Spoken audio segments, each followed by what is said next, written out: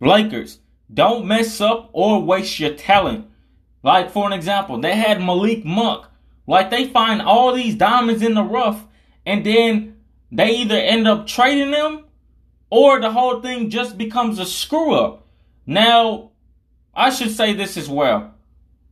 Lakers, they really need to really get on the ball. They really need to start, in my opinion, branching out of their family tree and start looking for other, coaches, not coaches, not coaches, I should say, but other people who can help them win in LA that's not specifically their family, I should say. But Lakers, don't mess up your talent. Don't waste talent.